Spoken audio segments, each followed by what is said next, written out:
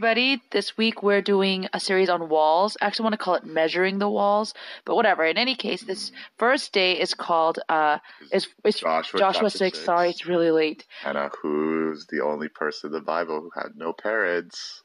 Joshua, son of Nun. Look it up. It's true. in this passage. This a little bit of context. So Joshua is the new leader of the Israelites. So the first generation, which came out of Egypt, have all passed away, and Joshua is leading this new generation into the land of Canaan. They've already crossed into this area. They've actually had Passover too in this previous chapter, and now this is their first huge battle under Joshua, because they did fight under Moses. This entire people, right? Well, depending on how we understand it, right? They were either not born or they were very young children when they left Egypt. So these are people their entire lives have never known conflict, have never known how to grow another food. nation, right? These are not people trained for war, right? These are people trained to walk around in the wilderness. Right, to be nomads. And so our theme for this week of walls is probably the easiest metaphor that one of the easiest metaphors that we can do. A wall is something that divides, right? It is something that says this is one side and this is the other side. And throughout this week, we're going to be seeing how God treats these different dividing walls. Right, because sometimes walls are good. It's their protection. Sometimes they are bad, right? And in today's chapter, it is something that is bad, right? This is a wall that is preventing Israel from moving forward, right? From moving forward into the promised land. So this is probably the weirdest battle you've ever seen. So Joshua's army comes to the city and they've completely walled themselves up. They probably are getting ready for a siege. They have all this food. They probably actually a lot of these cities had their own water supplies also inside the city. And so, some of you may know the Anaconda Plan from the Civil War of starving a city out. But here you have to imagine, right?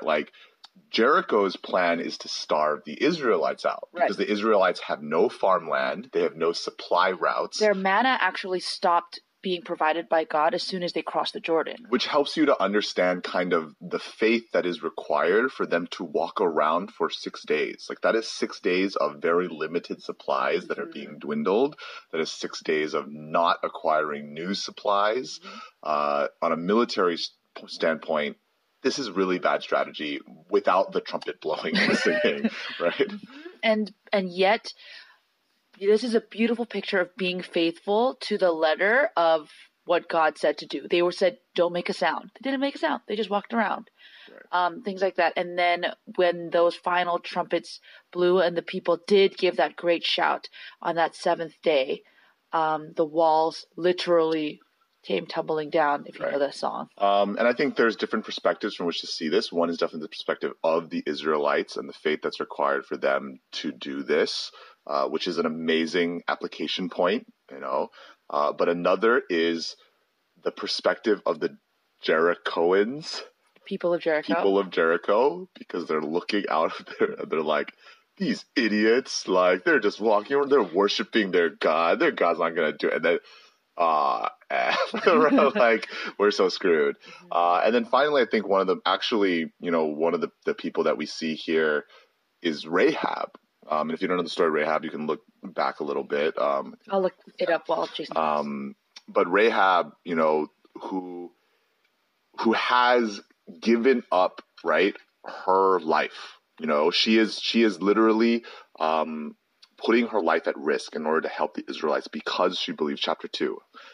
She believes that this really is the kingdom of God coming. She knows she doesn't deserve it. She's a prostitute. And yet she says, because of my belief, I will act in faith.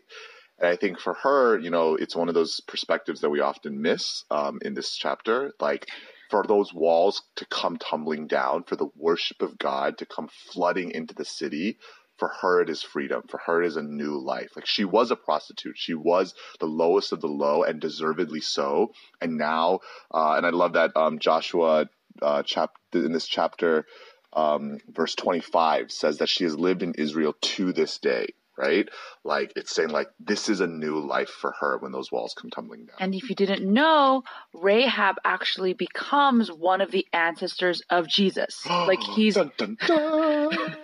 like she's one of the women like that is mentioned, like specifically mentioned in the genealogy, just chapter 1.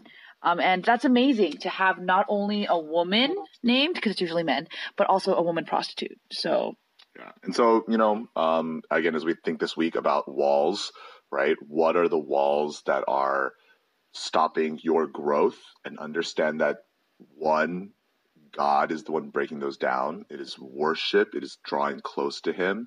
And I think another interesting thing that Hannah pointed out as we were reading this is that all of this happens on the Sabbath day. That they work for 6 days. They walk around for 6 days.